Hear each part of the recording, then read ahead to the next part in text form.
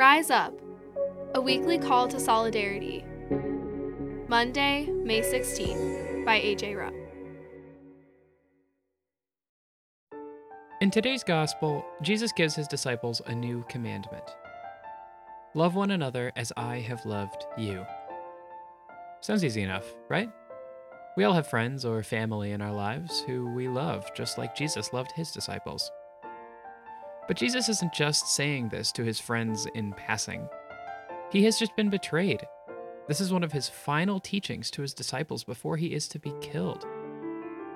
Today we live in a world where acts of retaliation, revenge, or even just outright attacks on others are values that are frequently more common and upheld than acts of love and acceptance.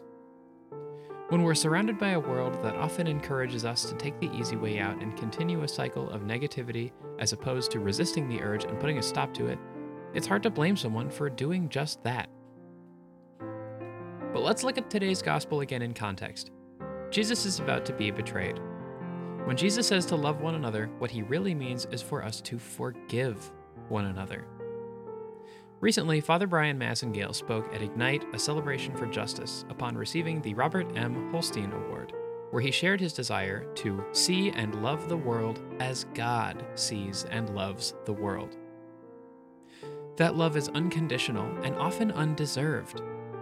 For us to truly build a world where systematic injustices and prejudices can be eliminated, we will end up having to love those who may not deserve it, who we may even be encouraged to seek retaliation against, even as we continue our work against the greater injustice itself.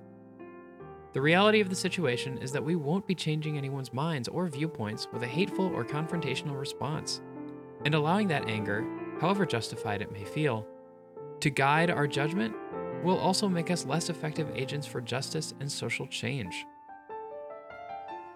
It is not until we can learn to forgive others that we can truly love the world as God loves it, and as Jesus asks us to do in today's gospel, unconditionally, and more importantly, undeserved.